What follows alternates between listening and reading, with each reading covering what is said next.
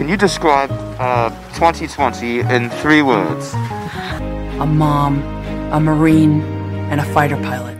Hey everyone, welcome to the Rebuilding Pod with Missy and Crimson.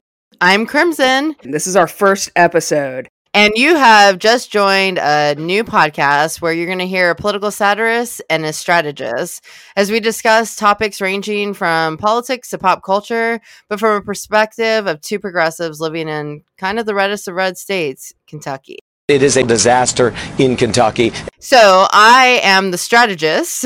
So I am actually originally from Los Angeles. And so I moved here before high school. And I currently live in Northern Kentucky in Fort Thomas, which is right at the tip. Just the tip. Of Kentucky. So we are, I don't know, 3 or 4 miles below Ohio. So we're kind of the suburbs of Cincinnati. But I am academically trained in political science. I went to undergrad at University of Kentucky and I studied political science with the hopes of going to law school. I successfully did not get into every law school in this entire country, actually like 52 of them. Minus the top 20 because I wasn't dumb enough to try to get in there. But when I failed at that mission, I ended up in grad school for political science again, but I've studied political psychology with an emphasis on research methodology, which is good because that's how I was able to earn money. Political theory only takes you so far. The research part is what kind of got me on my feet. And after having kids, I just went back to my roots and I've decided that I'm dedicated to the cause of progressing our party forward. So as a Democrat, I'm the chair of our Campbell County Democrats, which is one of the counties here in Northern Kentucky.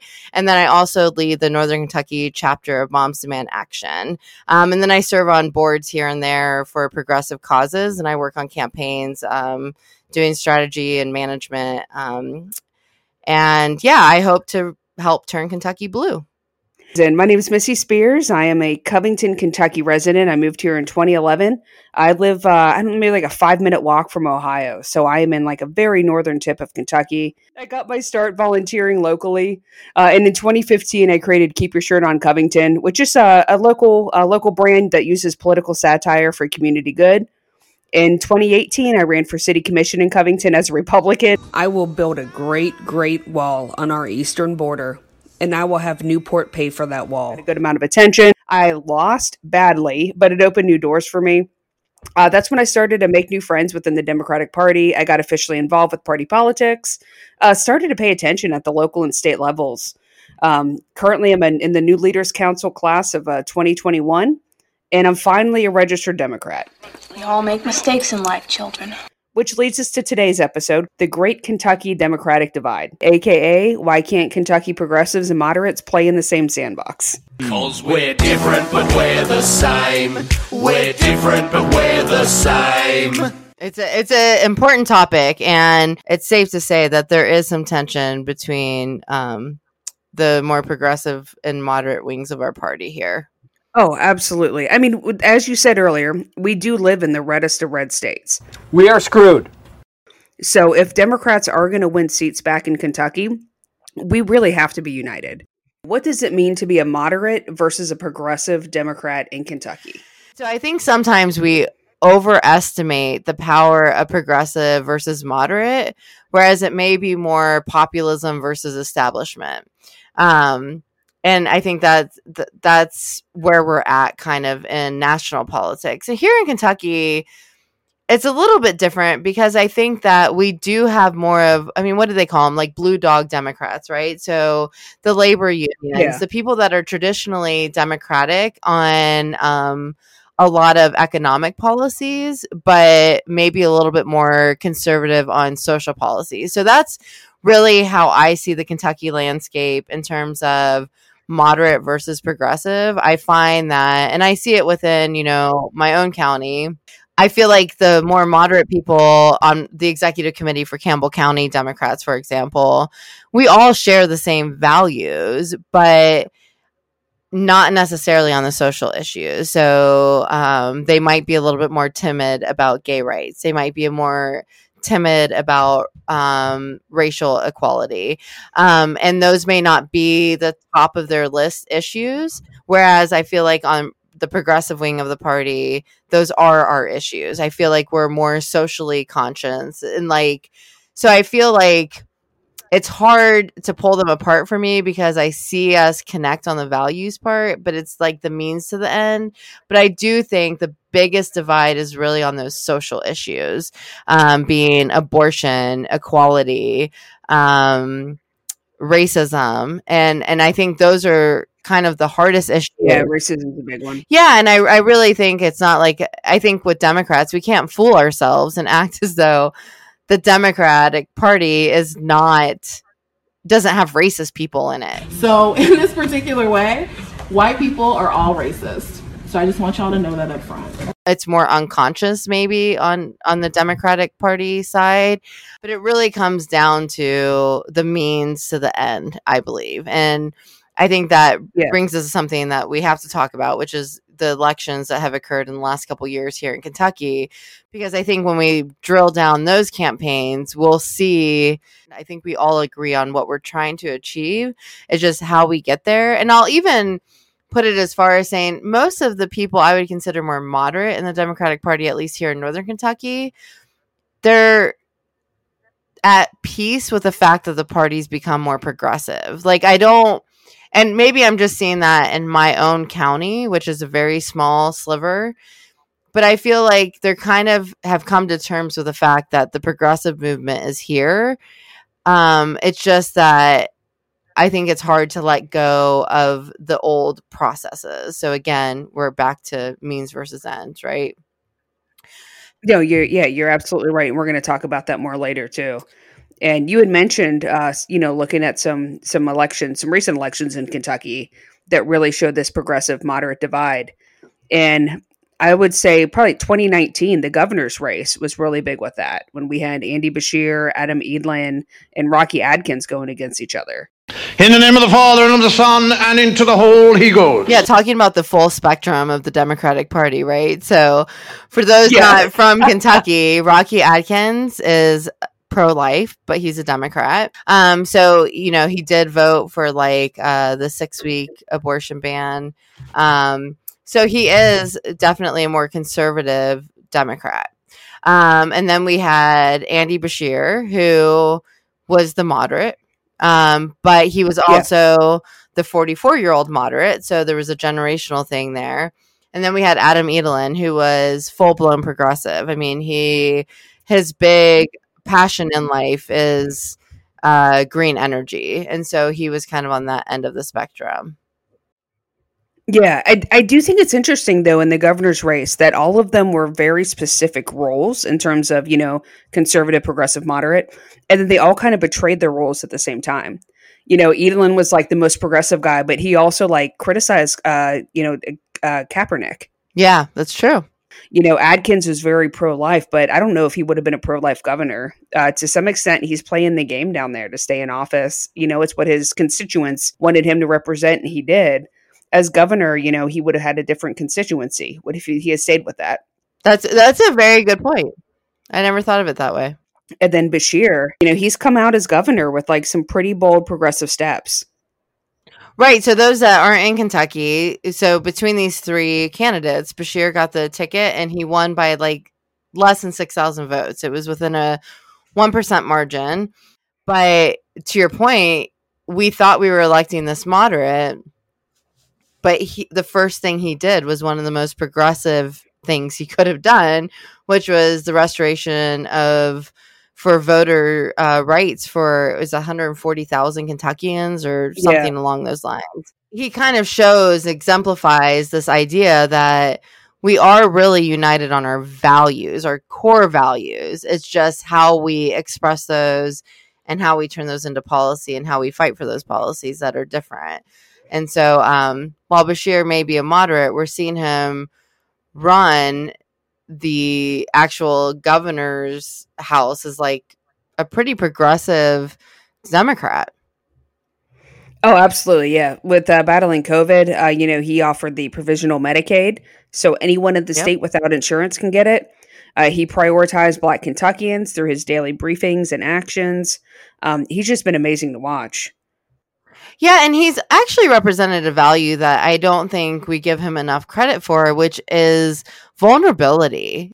He is absolutely willing to go to a vulnerable place with you, and he does it at a statewide level. And I think that of all the things he's done, minus saving thousands of lives from this beast that is COVID, he's really shown a pathway for future leaders from younger generations of how to lead with a level of vulnerability that's needed in today's world to help us connect versus divide us.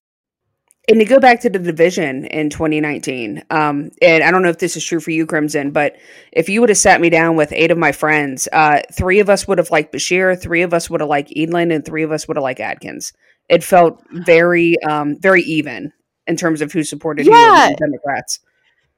I've thought about that before, and I wonder if that's how, because I feel like the minute Andy got the nomination, I don't feel like I heard like everyone just kind of like rallied behind him. And I don't know if that is because Bevin was such like an evil villain. This nitwit governor in Kentucky. When you're up against like the fucking penguin, like, of course you're going to like unite, but I really think like he was one of us once he became our candidate. And so I feel like as much as, this conversation is about like the great divide, I didn't feel like we were divided after 2019 at all. Yeah, I don't feel like we were either. Everyone came together pretty quickly after that primary. No one, as far as I know, there weren't many feelings hurt or anything like that. I wish we could learn from that and stay united, but that brings us to the next election that we've had, which is this past election, which was the McGrath versus. It was a disaster. Oh my It was a fucking disaster. It's a McGrath-sicker! Yeah, let's call a spade a spade. It was a shit show beyond belief. And it was extremely divisive. And I think that's why it brings us back to this great Kentucky divide, because that campaign is where we saw major divisions. And unfortunately, I think there are long-term divisions within our party from that campaign. It got dirty, it got ugly, and maybe not even with the candidates as much as with the supporters. You've been McGrathed! And I think that was a campaign that hurt us in the long run. Oh, absolutely. Yeah. The Booker McGrath primary, it split us as a party. It split progressives, moderates. There's plenty of anger around the Kentucky State Party and how it was handled. There's anger at Amy's campaign, at her supporters. It's kind of fucked up the Democratic Party in Kentucky for a little bit. Yeah, and we're going to suffer the consequences of it for a long time. And I think she came in early because she was kind of seeded by the party to come in early.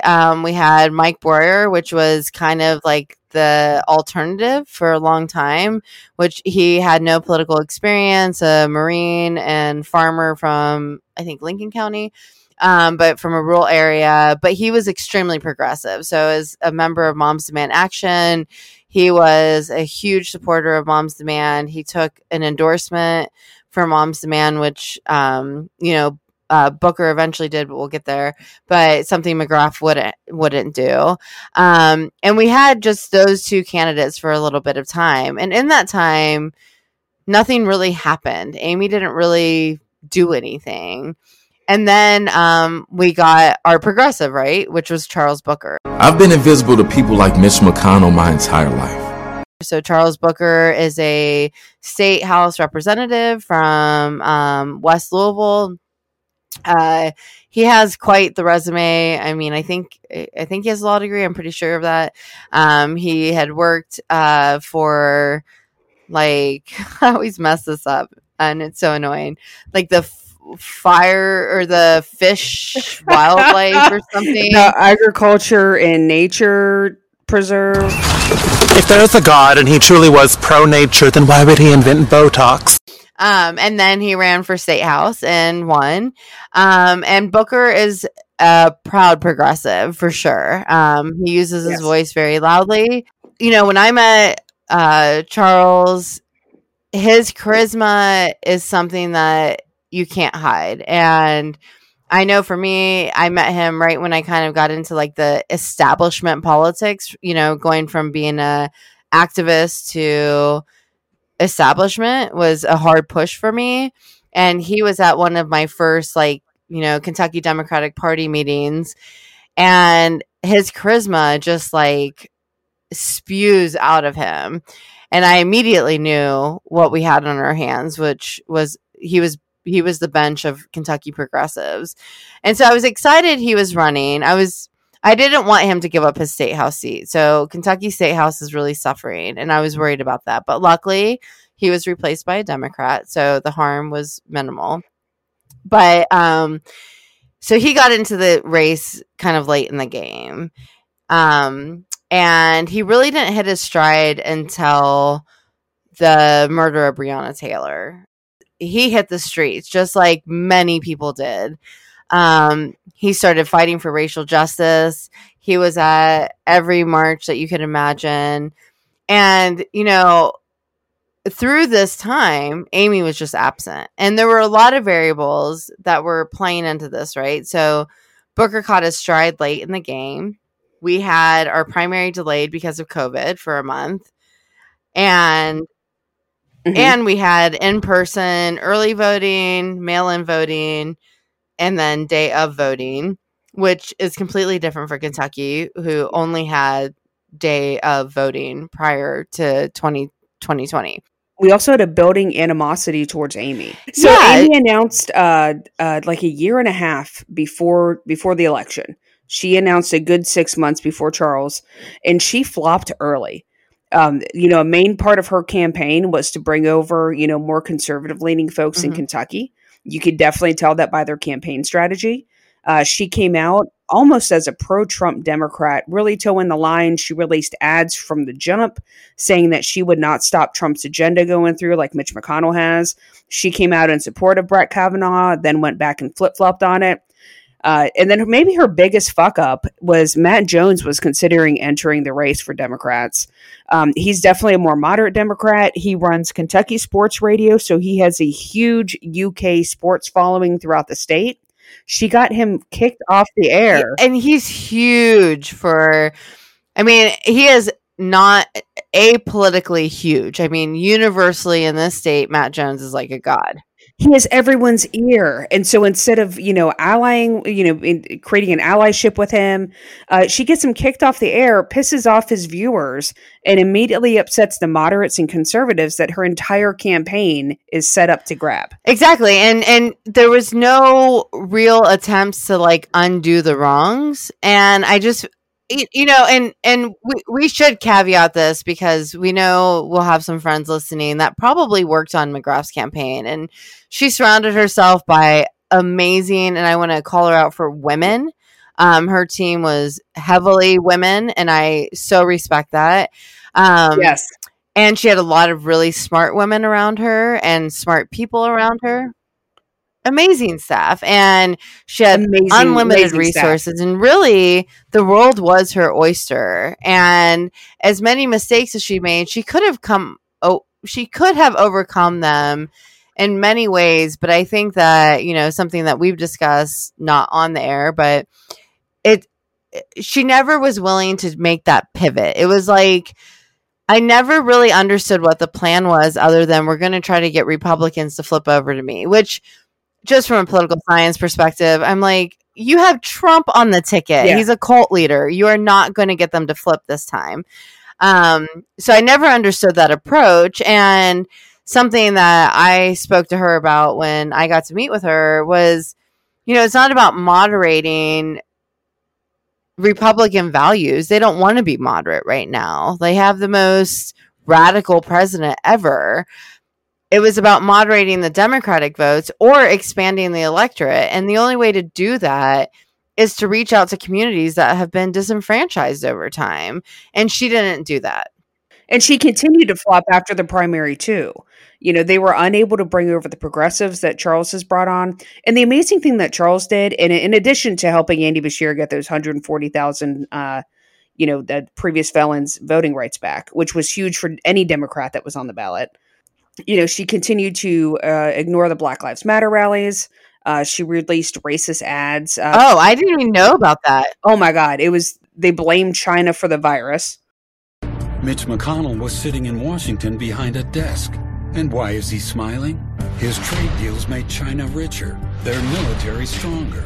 They're spying on us, and they didn't stop the coronavirus. She did a tone-deaf ultimate law enforcement ad. While Amy McGrath was bombing terrorists, the ultimate law enforcement... Oh, how did I miss all this? They're on YouTube if you want to watch them. But it was just very tone-deaf. It was like they set this plan 18 months early, and they never pivoted despite what was going on around them in the world.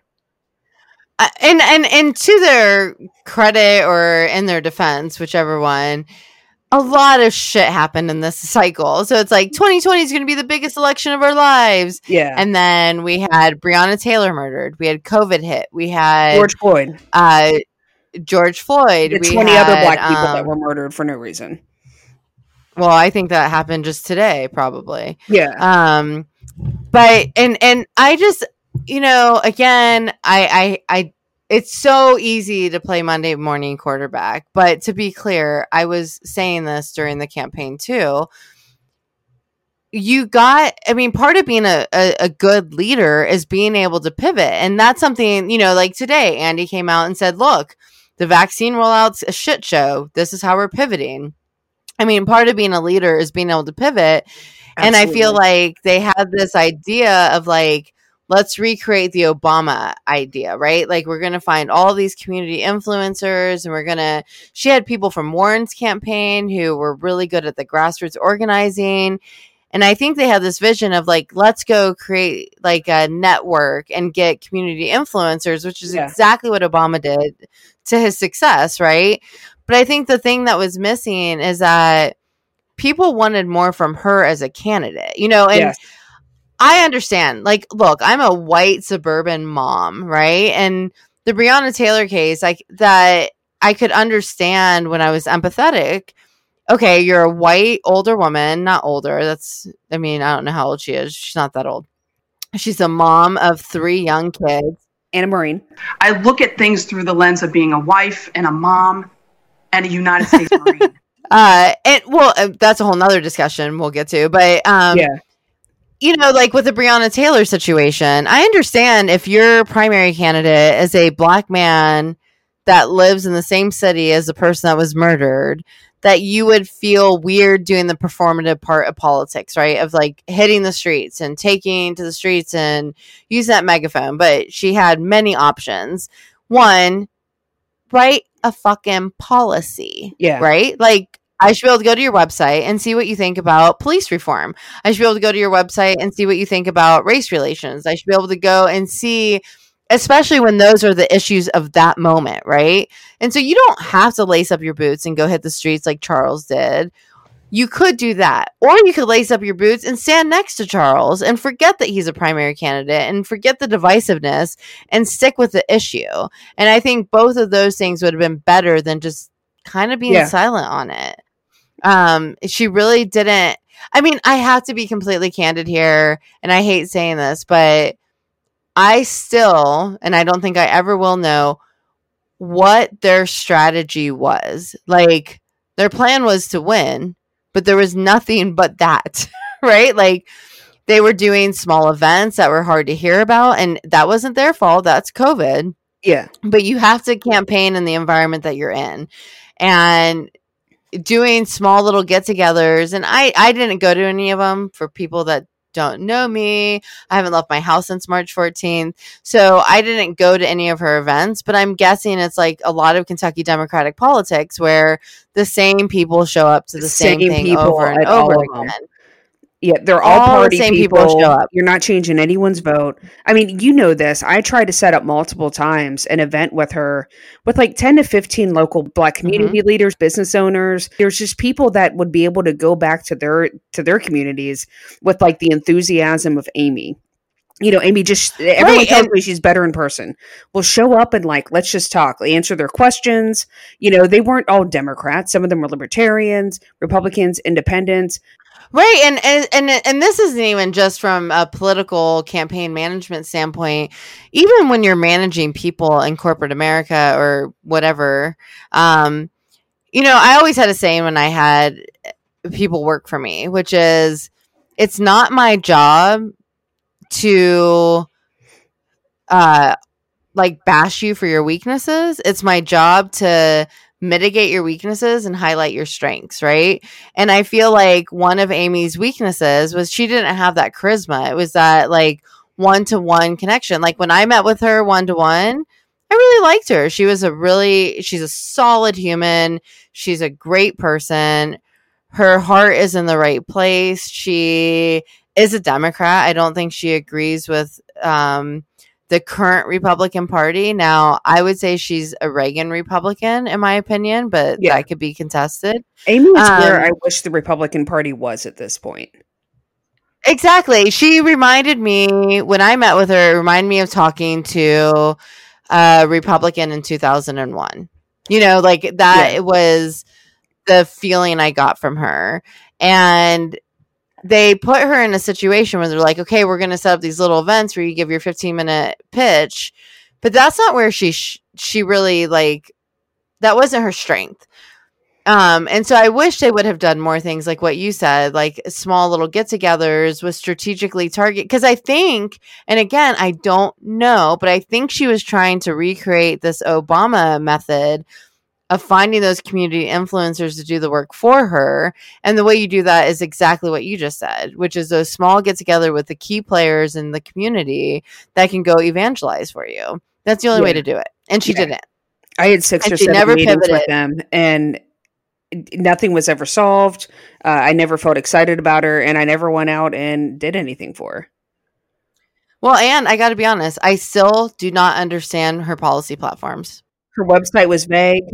Yeah, even when I met with her, finally, with healthcare, I couldn't get anything not politician-y out of her, And so finally I said, okay, you know what? As president, you don't get to pass healthcare. It's the legislative branch that does it. So if we get Congress and we get Senate, which God seems so impossible at that point. Yeah. But if we get Congress and we get Senate and they pass Medicare for all, would you pass it? And she was like, if it was funded, yeah. But that is still not answering the question. Yeah. Right? What does that mean? And so I still just don't know where she stood on the policies, which is damaging. Even though they had the money, they had the talent, they had the resources. Over $100 million. Yeah, that's the last point here with Amy. The drain on the resources. It was in a presidential election year in Kentucky. All of the money coming in, people wanted to give it to her. Everyone that wanted to volunteer went to her. All of the attention from our state party went to her. We ended up, Crimson and I have talked about this a lot. The more local the politics, the more it influences your life. Our state house is so important to us here. And we took a couple seats back in 2018, and we just got rocked this year. We did, and a lot of it was the resourcing, or it was Trump being on the ticket. I think that, as a data nerd, it was both. I think we all agree the campaign was not stellar, so it is not a metric of the Democratic Party. It was more, she drained our resources. We got destroyed in the state house. She got destroyed. I mean, she lost. It was a devastating loss, but losing the state house for people like me and you, it was a lot worse. And we knew that was a potential because all of our resources were going to Amy McGrath. Yes. And I think both of us knew that it was going to be an unsuccessful attempt. I feel like Democrats definitely knew that we were going to lose a couple state house seats in 2020. We're not under any we're not under blankets, hiding our eyes. We know Republicans are taking over. However, since there was no emphasis put on down ballot candidates, we lost 13 seats, and Republicans now have a historical majority of 25 to 75. We have no power. Ugh. They can impeach our governor, who's been saving our lives, which they're actually trying to do right now. And part of it's because we completely focused on a Senate race, and we forgot about everyone else below her. Yep. Yeah, and it was a strategic loss for the state party. It was a strategic loss for Democrats nationally. And it was divisive. And I think that is the worst part, is that we're coming out of it more divided than united, and with less, one of the things I hoped that 100 million would do was to build our county parties. And we didn't see that happen either. Yeah. So I don't feel like we're a stronger Democratic Party coming out of 2020. I feel like we're fractured. We have to, fix the wounds, heal the wounds before we can even get going on what's next. So it was a pretty devastating year. 2020 sucked for like many reasons, but that was one of them. Yeah, it was really bad. I love Kentucky. And so we're kind of stuck in this cycle of like, we can't get to that progressive utopia to at least test it. Maybe we're wrong, right, Missy? Right? Maybe we're completely wrong and progressivism is not what's good. But we've never been able to try it, because it's like we get in and after 2 years we lose the House or we lose Senate.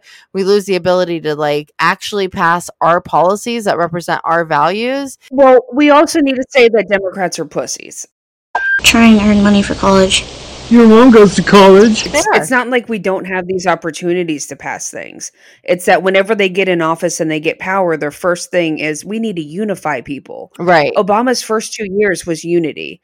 Biden's already talking about unity. When Clinton got in office, it was about unity. Yep. They spent all this time getting people on the same page and compromising instead of doing shit. Questions? Yeah, I got a question. Does Barry Manilow know that you raid his wardrobe? We end up with these fucking mediocre policies. By the time they get anything done, there's a midterm, and then we lose power, and then nothing actually happens. You were missing. You've been missing for almost 2 years. We thought you were dead. No, you're exactly right. I mean, that is a great takeaway. And to Republicans' credit, the one thing they've delivered on is they have made huge strides in ending abortion and reproductive rights for women. So they have delivered on that. But on almost every other metric, I mean, look at Kentucky. We have the most prolific and historic senator from Kentucky, Mitch McConnell. I mean, say what you want to say about the ass. You're a virgin who can't drive. He will be in the history books as one of the most productive and influential senators that ever held the office. Oh, he's a chess master. Oh, he's brilliant. I will never take that from him. But what has happened in the 36 years that he has governed? Kentucky has just dropped lower and lower on every metric of success that you could pick. But they don't care about that. They care about owning the libs, stopping the socialists, because of the framing and the messaging that the Republican Party. And it's not just the framing and messaging, but it's also the platform. They have Fox News. They have Rush Limbaugh. They have these false idols that help re-embolden these ideas for them. And it's really hard for us to break through that. Yeah, and that brings us to our last point. How do we connect with Eastern Kentucky? A lot of our issues are socioeconomic based. And if we focus on the socioeconomic issues, we strip out race. Yes. We strip out social policies like abortion and gay rights and, go through the litany of social issues. But to do that, we have to have authentic candidates. And so we have to start running people that have the understanding of the Constitution, that understand the state constitution, that understand how the system works. But we also need people that are authentic and can speak on the socioeconomic issues and relate on the socioeconomic issues. We can't have, for example, let me think of a candidate. I'll pick one that I haven't picked on. Heather French Henry. So Heather French Henry, she worked, she was a Miss America, right? She ran for Secretary of State, and, she's a beautiful woman who married a man much older than her, and she was Miss America, and that vision or that she completely fit the mold of what people say about Democrats. We're elitists, we're wealthy, and put aside the hypocrisy of like the Trump situation, right? And so we have to start finding candidates that look like us, that represent us, that are authentic, but they're qualified and authentic and Absolutely speak on the socioeconomic issues. And it's really hard to speak on the socioeconomic issues when you're wealthy. I mean, that's what it comes down to, right? But we have it's hard. Like if you're wealthy, you can do it, but you have to be so authentic. So just kind of go off your Heather French Henry to compare her to your state rep, Rachel Roberts. My name is Rachel Roberts, and I'm no politician. Who, you know, Rachel is upper middle class, skinny, blonde, cute, you know, female, but she's fucking authentic as fuck. Right. She can walk into a garage and talk to a Trumpster for 20 minutes and turn him into a fan. Exactly. You know, she can break down complicated things and talk to you in like just layman's terms. So if you're going to have some woman from the suburbs or someone that has a little bit more money or someone that's a little bit better off, they have to be able to connect with you. You cannot give us a fucking Amy McGrath. No, you can't. And Rachel's a perfect example of that. I mean, and Charles, and I mean, there's Rachel's amazing. I know we have so many crushes that we share, Missy. We are so lucky. Yeah. Oh my God. Like it's Booker. Andy has totally made it on the crush level. Rachel. Andy is exactly what you see.